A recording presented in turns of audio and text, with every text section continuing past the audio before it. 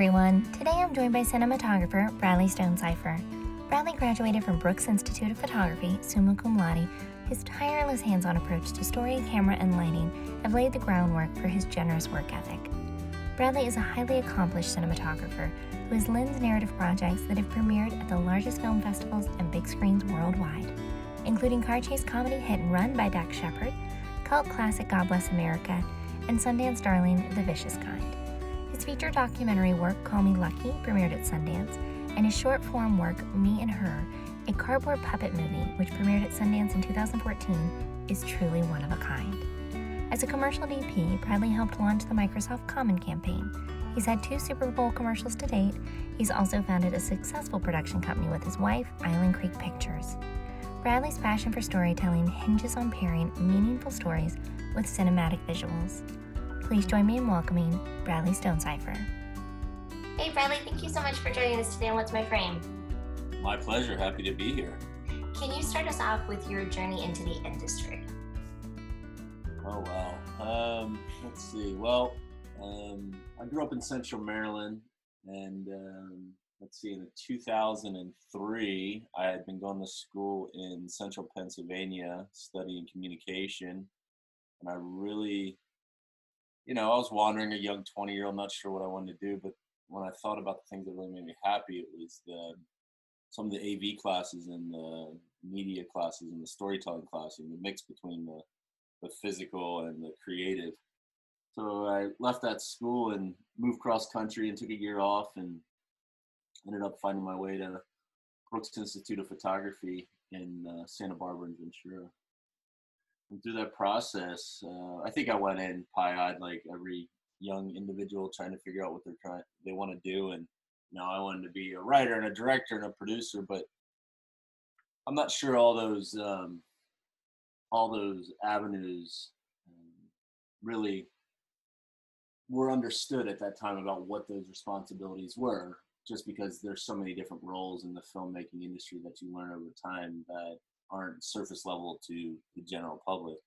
And then the more that I was involved in the classes, the mix between the technical and the creative really mended well for myself. I mean, I come from a fairly blue-collar family that are all craftsmen and artisans, and they're doing carpentry and masonry and doing their own total construction. So I kind of approached cinematography in the same way. It was the mix between appreciating the aesthetic as well as the process, and that's really resonating. So then graduated from Brooks Institute, which sadly no longer exists, which is always odd to have a degree from a university that is no more, but I don't ever remember a time when anyone's ever asked me for my degree anyway, and that's a valuable lesson for anyone in the film industry. Is there's many paths, so it's about what you've done or what you're doing, not about some piece of paper that someone hands you. And then I moved down to Los Angeles my last few semesters and started working for some of my professors and taking any and all jobs I possibly could.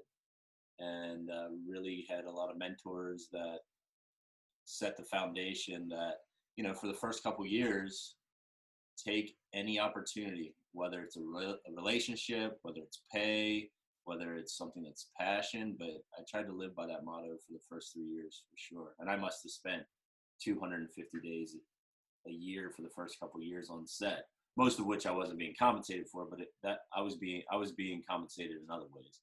Yeah. And learning. Absolutely. And I love that you talk about that. That's something that we stress a lot on the podcast, is the importance of mentorship and finding someone that has gone before you to help you avoid some of those pitfalls in the industry, because there are so many ways to make mistakes with your time or your money, and to have someone that's mentoring you and helping guide the way is so important. Yeah, completely. I mean, I don't feel like there's a fundamental process to making it happen in our industry.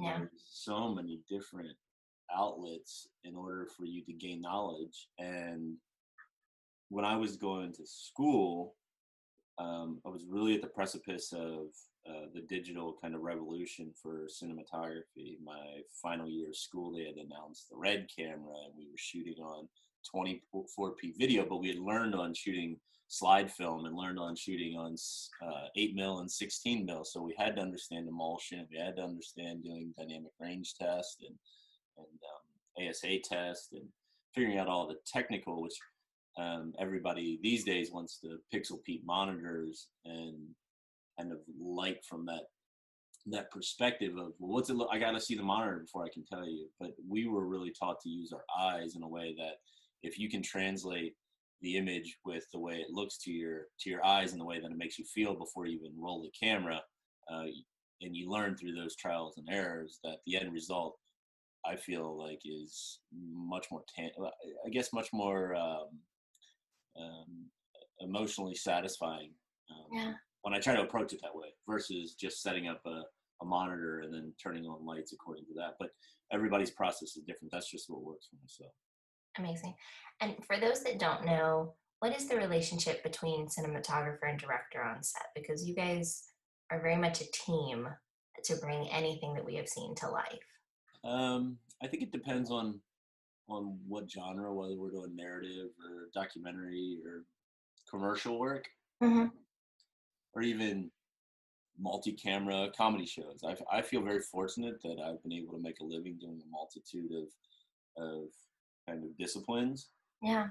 I think at the end of the day, you need to be a confidant. You need to be a trusted force with that individual in a way that you want to dig into their psyche and their brain and the way things work. And every director has their strengths and weaknesses of explaining um, or visualizing what they expect.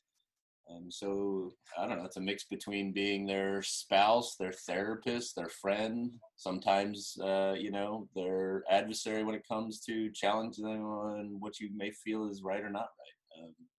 But I think my favorite collaborators are the ones that we can let go of ego and sit down and dig into more of what the purpose of the image that we're trying to create. And I guess when I say purpose, every story kind of has its own style. It's about finding it. So if you're not afraid to throw a million ideas against the wall and realize maybe your initial thoughts are not right or wrong or indifferent. And every director is different. I've had some directors who shot list every single thing and have visual guides and boards, and they know 1000% what focal length.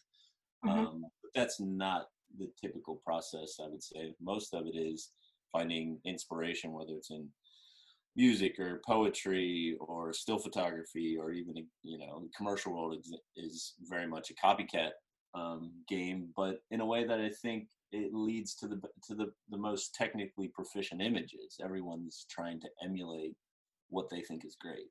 Now, you're known for loving a challenge and always finding the beauty in the process. What is one of your favorite parts about your job and the part that just brings you consistently back? Like you were talking about, you worked for over 250 days a year and not being compensated. What kept you coming back when you were having to still work a side hustle to do this? I think it's really the team that brings me the most joy and why I keep coming back. If I had to work in a vacuum by myself, I'm just not that type of an artist. I'm much more of an extrovert when it comes to needing affirmation, whether it's positive or negative, to drive me. So I think that the ability to get together with one, I've always thought that filmmaking is very much of a democratic dictatorship, right? We all agree that one person is going to have the final say, but through that process, there's kind of a chain of command that you've got to empower the folks below you and vice versa to share accordingly whatever great ideas you have, so it works its way into the collective of the project. So it is amazing when you work on a narrative film and you start out with a very broad scope of what you're trying to achieve, and every week and every day it gets closer and closer to what becomes the final film. And through that process, through heartache and celebration, the movie creates itself in a way that it couldn't have been done by one individual. Yeah. It is that team aspect. And I played a lot of competitive sports as a child and a teenager and even into my 20s. And I feel like it was always that process. You put in the prep time, you put in the work, you put in the discipline and the focus in advance. And then when you're creating the images, they should kind of be on autopilot. You're very much using muscle memory and being reactive to the to the to the experience in front of you at that time. And I might also correlate that often because I do a ton of handheld camera work. So for me, a lot of it is setting up scenarios of being able to react to talent and giving them the opportunity to move in a very fluid way, and knowing I have a great first AC and gaffer and key grip that are agile enough to react to on the fly changes. Amazing. Now, you've had projects go to South by Southwest, Toronto, Sundance. I'm sure it's hard to pick a favorite, but is there one that you're just really, really proud of helping bring to life? Well, I always, the process in which The Vicious Kind, which is the first uh, full length feature that I shot in 2000, and yes, we were shooting in 2008, and it premiered in Sundance in 2009. Mhm. Been out of film school for 3 years. I'd been collaborating with Lee Krieger, the director of that film, on small projects leading up to that, and it was just such a beautiful process, and the result is amazing as well. The story is amazing. Lee did an amazing job on directing. The actors are outstanding, and every person in between really brought it. But the reason that movie stands out so much for me is the camaraderie and the team that we created. We ended up shooting in upstate Connecticut at the end of spring, and it was a late winter, and we're all living in cabins, and it was a bootstrap film, and there was a lot of folks that weren't proven at the time. Adam Scott had done a couple small bits on some TV shows, and it really launched his career. Yeah. And it was one of those things where um, I just have such fond memories of the process. I can visually remember sitting on the front porch of the main character's house during the prep process in the freezing cold for weeks, just scribbling away in my notebook, trying to translate the script into something that was going to come alive. And and maybe it was because everybody was so young and eager to put in the extra mile, or were still figuring a lot of things out, so they didn't want to fail, so they put in 3 times the amount of time they would normally do. I'm not sure I would need that same amount of prep process now because I feel a lot more comfortable in a lot of the choices I would make. Yeah. But that movie always really stands out as a special film. And then um, I think the cardboard film that I did with Joseph Oxford, that is a short film that if folks haven't seen it, it's called Me and Her with a plus sign as the and it played in Sundance in 2014. And we worked on that film for 5 years, and no one made a penny, and we were literally sweating in 110-degree warehouses day after day in downtown Los Angeles and trying to execute the beautiful artwork that Joey had created. And there was over 200 people who worked on the film and 18 days of photography. It was just such an immense project that was made for very few pennies, and it really stemmed from the message. And the movie has a beautiful story of love and regeneration and rebirth, and it's pretty magical. I watched Me and Her last night and was blown away because in the world that we live in streaming and so many content creators, very rarely do you start something not knowing what to anticipate. And it blows you away, and it is truly unique, and that's what the short is. It is truly unlike anything I've ever seen before, and it's beautiful and so emotionally moving. I wanted to talk about it actually more. I'm glad you brought it up. Can you tell us how you became involved and just a little bit of the behind the scenes of how the stories were shaped and how you all just made that beautiful world? Well, it's funny how relationships and projects lead to new relationships and new opportunities. And we were talking about The Vicious Kind earlier. I hadn't known Joey up until that point. Um, Joey was working on The Vicious Kind as an office PA um, at the time, and we had become friends through the process. And it's always I always try to. It reminds me that so often, regardless of what role you have on set, that there's so many amazing storytellers in every department that you never know who the next, you know, um, Steven Spielberg is that's in some department as the RPA, right? You don't know who that individual is who's got these stories, but you have to be open because we all have value and messages that we want to share, and everybody delivers them in different ways.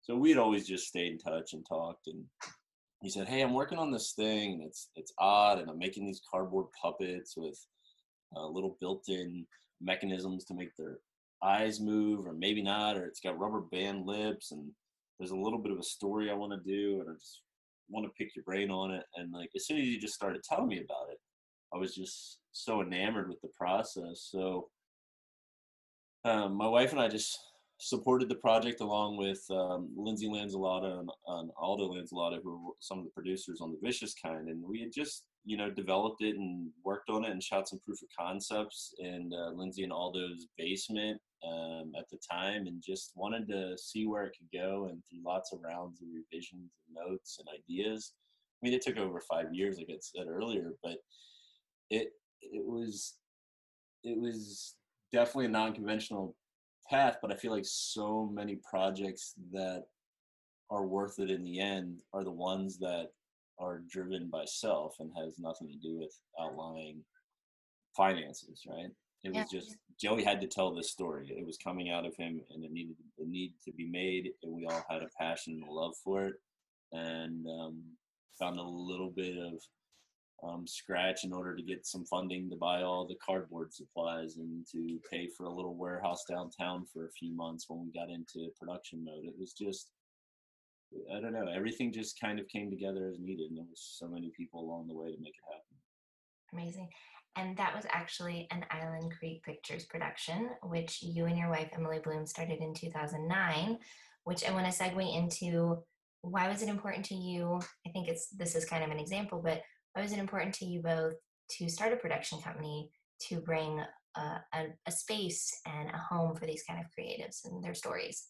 Sure. Well, there's a certain amount of when you go to school that you learn how to, develop a project and you learn all the roles and the positions, but the aspect that you don't learn through that process is a little bit of the business side of things, like how do you protect yourself as a freelance contractor, and how do you take care of yourself from payroll taxes and a million other little boring things.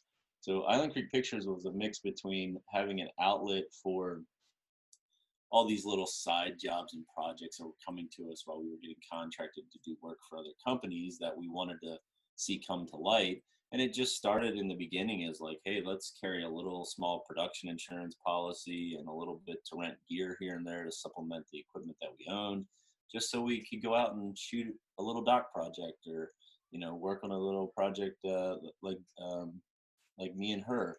But it was really used at the time to, yeah, foster our own ideas, and throw paint at a wall. So it was never a startup of like, oh, we're a production company that we're out taking on scripts and wanting to develop and be a profitable company. It was kind of like, well, we're working. My wife Emily, she worked for years as a production designer, and then she transitioned into writing and directing. And as some of her commercial directing work was taking off, then we also hit the pause button with having a few children. So we have two young daughters right now, 6 and 3. But through that process, there's been so many variables of what the company has meant. At times, it wasn't really creating anything original. We were just using it out as loan outs for employees for covering our own workers' comp, and having a small insurance policy to help other filmmaker friends out. Yeah. But now that since our daughters are getting a little bit older, we've moved into a brick and mortar, and we've actively been developing more longer form work, and we've improved our commercial roster. And it's just every day is a new adventure, to say the least.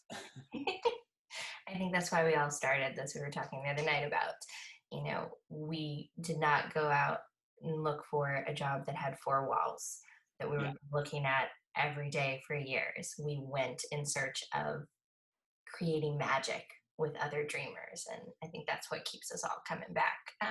Right. I have a lot of friends back east where I grew up in Central Maryland. They're like, well, do you know when do you work again? Like, I don't know. I got a job next Thursday, but other than that, we'll see. They go, don't you freak out. Like, how are you going to, pay your bills? And, it definitely requires a few years of grasping the ebbs and flows of what your ability is to survive, and then stretching your bandwidth in order to follow all the passion and purposeful films on top of doing a mix of the ones that that you have to go out and pay the bills. But it's also about trying not to bend your skill set, and that's always the hardest thing I feel like all of us as artists struggle to do, right? It's like I I wish at times that maybe I had some other 9 to 5 job that was just designed for making money, and then I could only do the ones that I felt like resonate with me Mhm. soulfully. It's such a precarious rope to walk, right? It's like, well, but then I wouldn't be sharpening my skills and improving my relationships. So, but I would always say that we should all try to not let the ends justify the means, and that the path is ultimately the most valuable. Yeah. And I'm not sure what person bestowed this idea with me, but it's like I'm very grateful for it. Is that from a narrative side of thing, whether you're doing a documentary or a feature, whether it's short form or long form, um, you should you should be striving to make an image that will be something that your children and grandchildren, great grandchildren, are interested in watching, and that you're proud to sit down and have a conversation with them about. And I've tried to do that the best I could when I get those opportunities. That is so beautifully put. I actually want to dive in from there. Having worked in so many mediums, your resume is just endless and so many different areas of the industry. Can you walk us through the medium you feel perhaps most at home at, and your pre-production creative process, and how you get started on a project after being brought on? What's your first time reading the script, like how you go about visualizing the world that you want to create?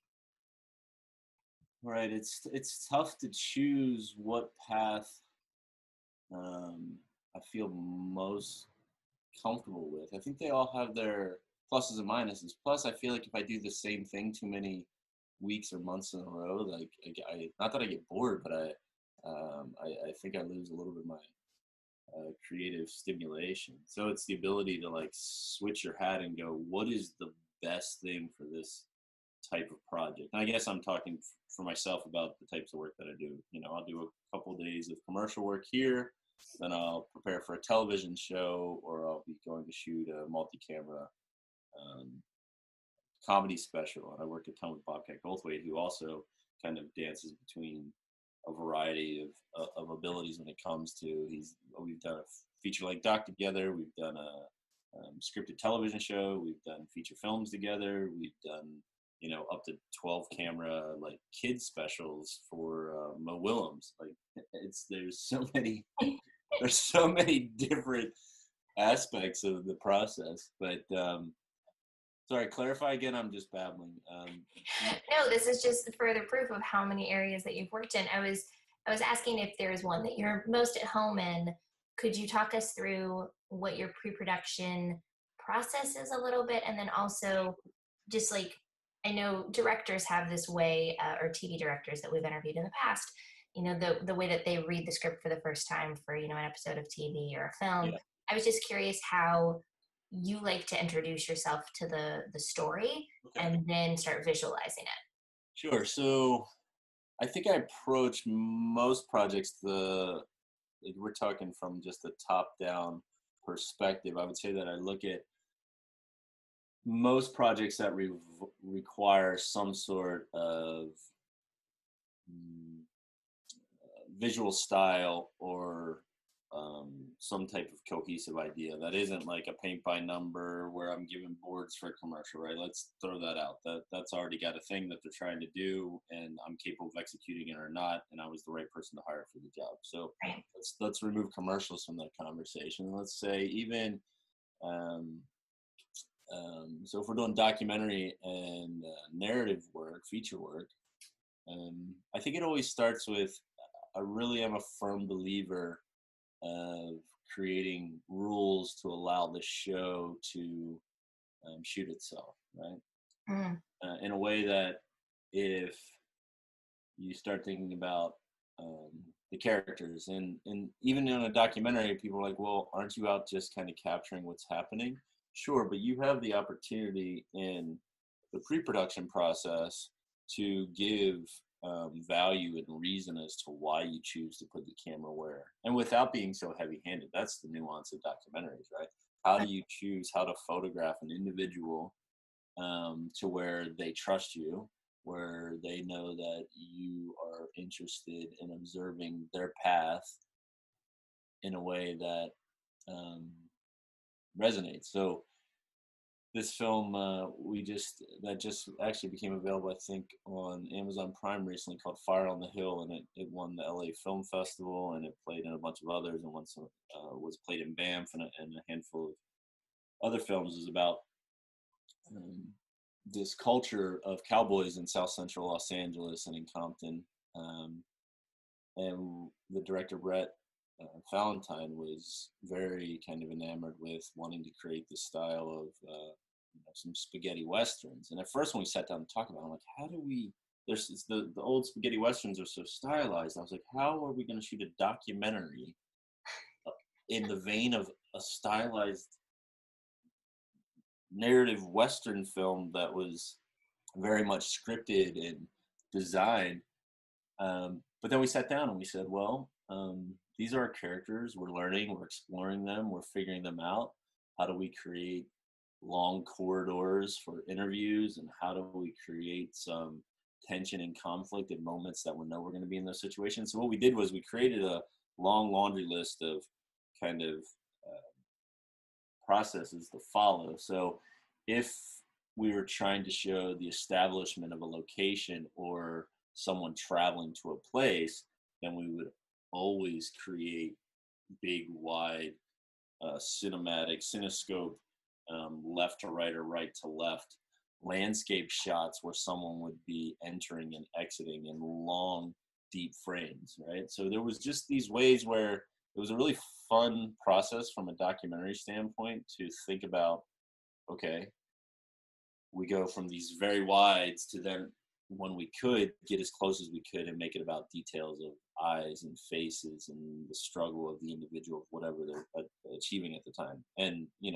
there's bull riders, there's bareback riders, there's all these different folks who are really engaged in their craft. So trying to find the nuances between extremely wides to extremely long lenses was challenging at first, but then once we made all those rules and it's happening in front of us in real time, and we had known what was working and not working, we would just continue to follow that. And the movie has a very unique style and tone and consistency, and I'm very proud of the film.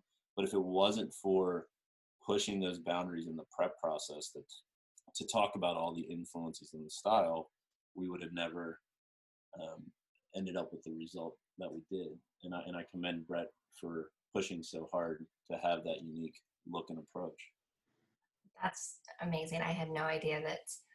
I've always wondered watching documentaries, how they have such a unique tone and voice to them. And I had never really thought about the process of deciding how to set up the lens or the shot to tell like a specific portion of the story, and having those like ideas that you guys are playing around with. That's really amazing. For more conventional like sitcoms or features, commercials, can you talk us through like the on-set process of how you set up a shot or select your lenses, how you you were talking about, like you're more confident and trusting your judgment and moving quicker now, having done it for so many years. But how you do work through that on set? Yeah, I think it's a balancing act when it comes to choosing the right amount of coverage and collaborating with the director and the actors about the blocking and who's going where and how and when. I mean, so often we'll scribble a lot of overhead diagrams of, the director and I'll sit during our kind of shot listing phase, and we'll hypothesize based on what locations are available or what we've already scouted and seen, and we'll go, okay, cool. This kitchen scene, there's a large window to the left of the refrigerator, and we want our subject to be whatever, grabbing a glass of milk, and then stands by the sink where there's this, big pool of light falling over them. But then on the day, the actor goes, "Nah, I don't want to do any of that because the character this, that, and the other," and they talk the director into why that makes sense for their character, and we all go, "Yeah, that's a completely logical idea." So then our whole plan goes out the window. Yeah. So I would say it stems from the idea that you create a construct of what the scene's intention is, right? Hmm. So if that intention of that person drinking a glass of milk in a kitchen is to be alone or confused or happy or angry, those will all influence the approach, whether it's a dolly or a zoom or handheld or big wide oneer or their 42 cuts. I think it all stems from the writing, and it stems from all those rules you've created in the pre-pro sit downs and the shot listing sessions to give value to that character. Maybe that character, we made a rule about that character that we're never going to shoot them on a longer lens than a 35, and we always want to be more than 8 feet away from them. And these are very odd subjective reasons, but sometimes you've given value to those choices. And I think that's the most important thing is at the end of the day, if you give value to the decisions you've made in advance, well, then your options of where to put the camera and move the camera on the day becomes more obvious, because you're like, okay, well, based on the way we see this character, I can't do this, that, or the other, and it's got to be this. And then you go, cool, it's going to be this, and now how do we make that the greatest shot with those limitations? And then when you compile all, 23 minutes or 47 minutes or an hour and a half of that, then you have consistency in the film, right? You've created all these boundaries and rules that gives your characters in your film a unique approach. From an actor and writer mind, Yeah. my mind is just blown right now listening to like all of the parts of the story that you guys are moving and reshuffling, and you guys in fact are just building and rebuilding puzzles constantly and Yeah. part of your job, and it's so amazing. I think all creatives have a different perspective on this, if you will. But Yeah. I want to talk about award season for a second. Do you are you able to allow yourself to just enjoy watching, or are you the type that is looking and like filing away cool things that you see, or are you one that's like kind of deconstructing it and like looking at like what you might have done differently? Like how do you absorb, like when we're as a creative community, there are a few months that we are just bombarded with rich, top-notch content.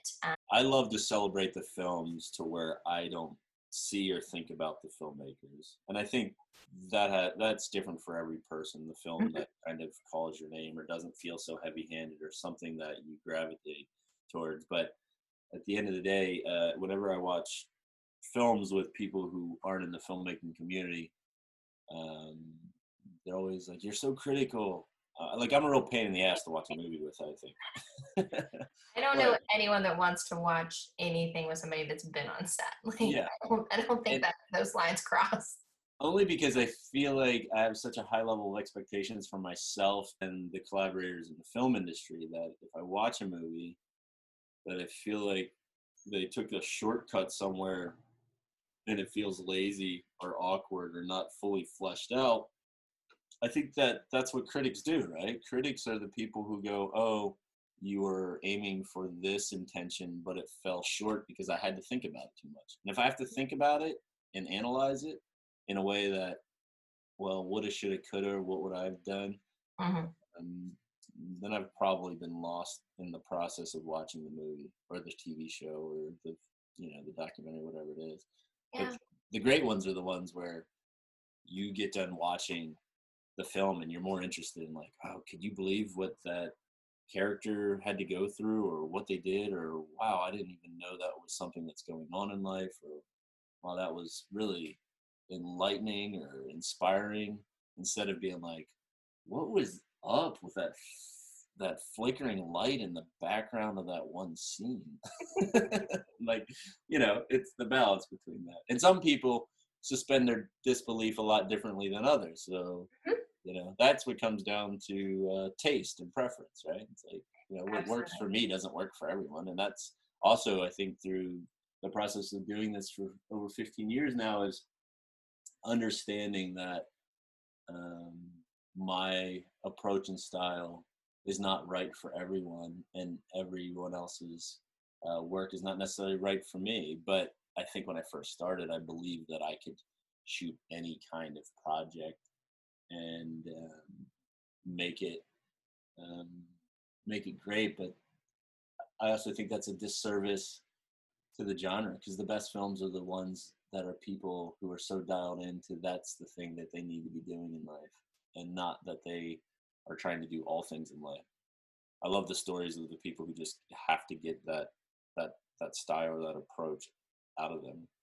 Yeah. And when you watch a movie, right? When you watch the Wes Anderson films, is within 5 minutes who made that movie, even if Absolutely. no one told you, right? It's like, Mhm. that's a very unique individual that has the ability to create. He's mastered his style of filmmaking that no one else can do that well, and that's beautiful. Yeah. Now, I want to talk for a minute, just for fun. You were the cinematographer for Hit and Run, which is a hilarious and very action packed, really like star named feature film.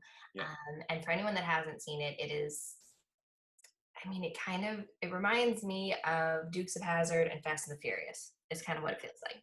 that's an amazing compliment, because when I sat down with the directors, Dax Shepard and David Palmer, those were high on the list. We also had Smokey and the Bandit on there as a kind of motivating, inspirational film. And I think you guys really executed that. Can you talk a little bit about, and also, I mean, Bradley Cooper's hair, we could talk about for, Sure. we could talk about that for 30 minutes. When I was like rewatching like a little clip of it last night, I was like, wow, I had really forgotten what they had done to his hair. Yeah. Um, but can you talk about how, there's so much action now in TV and film, and, the landscape is very much shifting to like the budget for TV Sure. um, but for those kind of like those car chases and things like that, how do you as the cinematographer, is it an exciting challenge? Is it daunting and like very overwhelming because there's so many variables in that shot? How do you take those on?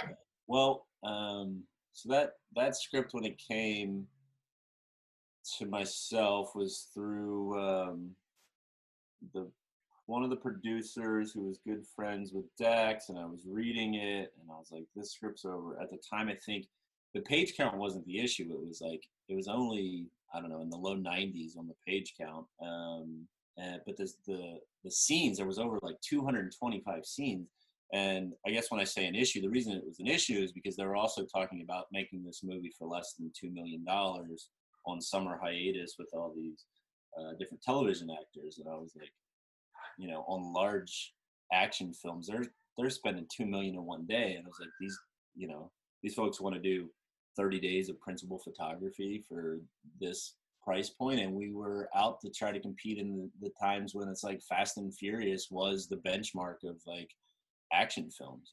They're flipping tractor trailers and driving over bridges and launching cars 30 feet in the air, and it's like, well, how do we make a car chase movie where we can't do any of that and still make it fast and exciting and Hmm. fun? So that film was by far my most challenging film technically to deliver day in and day out. And what we ended up doing was kind of remove the idea that we were going to use all these motorized, stabilized heads and all these kind of pursuit armed cars and Russian arms and all these big high-powered kind of the norm of what big action films use. Mm-hmm. And we really embraced the idea of, well, let's go the opposite route. Let's use non-stabilized heads. Let's just mount cameras on the side of everything. Let's shoot handheld out of cars at 60 miles an hour. So it was really one of those duct tape process on saying, if you put the raw intention of energy before all else, how do you get that out of the shot? And I think that was part of our mantra to make that movie happen. And then also, how do you juxtapose and also make that resonate with how sincere and sweet and Dax was writing a love story for his wife, Kristen, KB. And he also wanted to be funny and have his best buds on set. I mean, it was a culture where we were all on set and we wanted to come together and be with all of our favorite people to make pictures with and laugh and challenge each other. You should be very proud. It stands up and it is still hilarious. And I am in shock that you all did that for around $2 million, because I would have never thought that. And I'm also just thinking about you guys hanging out of a car at 60 miles an hour. I'm assuming there were stunt drivers. Yeah, so we were I was talking about my wife, Emily, earlier, and she was the production designer on that film. So we, Pillow Talk was about what tomorrow's set and scene was going to look like. And then, there was many a times where I don't think I would do it now, but it was a non-union job. There was definitely safety officers and ADs and stunt teams and coordinators and the precision drivers. But there are moments where I may or may not have been like ratchet strapped to the hood of Dax's Lincoln. Would I hang off the back of a ATV going 60 plus miles an hour on off roads right now with strapped to a pole with a steady cam in my hands? I don't know if I would do that right now, but it got done at the time for what we needed to do. Exactly. And I got to say, respect to your wife for being there and watching that and still keeping her wits about her. She would say, Dax and David, can you guys not kill my husband today? All right. So the last question that we ask everyone on the podcast is, what is one thing you would go back and tell your younger self?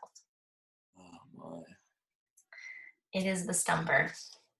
Yeah, it's tough. I think I've always been a person that was trying to please others in some fashion or another as a young person. It was about excelling for whatever sport I was playing, or if I was making something, even in my younger days for a piece of art, it was about trying to show someone else how great it was. And the biggest thing that I would challenge my younger self, whether it was even a teenager or somebody in my 20s, is really think about the thing that you want that makes you happy. Yeah. Make images, make stories, whatever you're doing. And I think that's also part of finding purpose in my craft these days, is that I need to respect myself, knowing that this is an image that I'm proud of, and it's going to be at the highest level that I'm capable of making it. And if it resonates with other folks, then great, I've succeeded. In worst case scenario, then I've made something that I'm proud of. It might mean that I might be unemployable in the future, but at least I've stayed true to what kind of, keeps my motor running. Amazing. Well, Bradley, I want to say thank you so much. I think you've actually, more than any guest to date, have given pieces of advice for the next generation. Like, it's just been sprinkled all throughout. I know it has really left me feeling encouraged and inspired, especially in the current climate. So thank you so much for joining us today. Yeah, my pleasure. One thing I'd love to just kind of reiterate in our filmmaking community is it's a pay it forward community. There's so many people who lent me camera gear and lenses and lights and gave me time, and actors that came out and bootstrapped and worked for fun and for exploration for just that purpose. And regardless of where you are in your career, the ability to do for those that are coming up and also helping people that are above you, regardless of doing it for money, it's well worth the adventure, and you improve your skills along the way, and you might find a trusted collaborator that you'll make the next great film. Hi everyone, thanks for listening, and to my guest today, Bradley Stonecipher.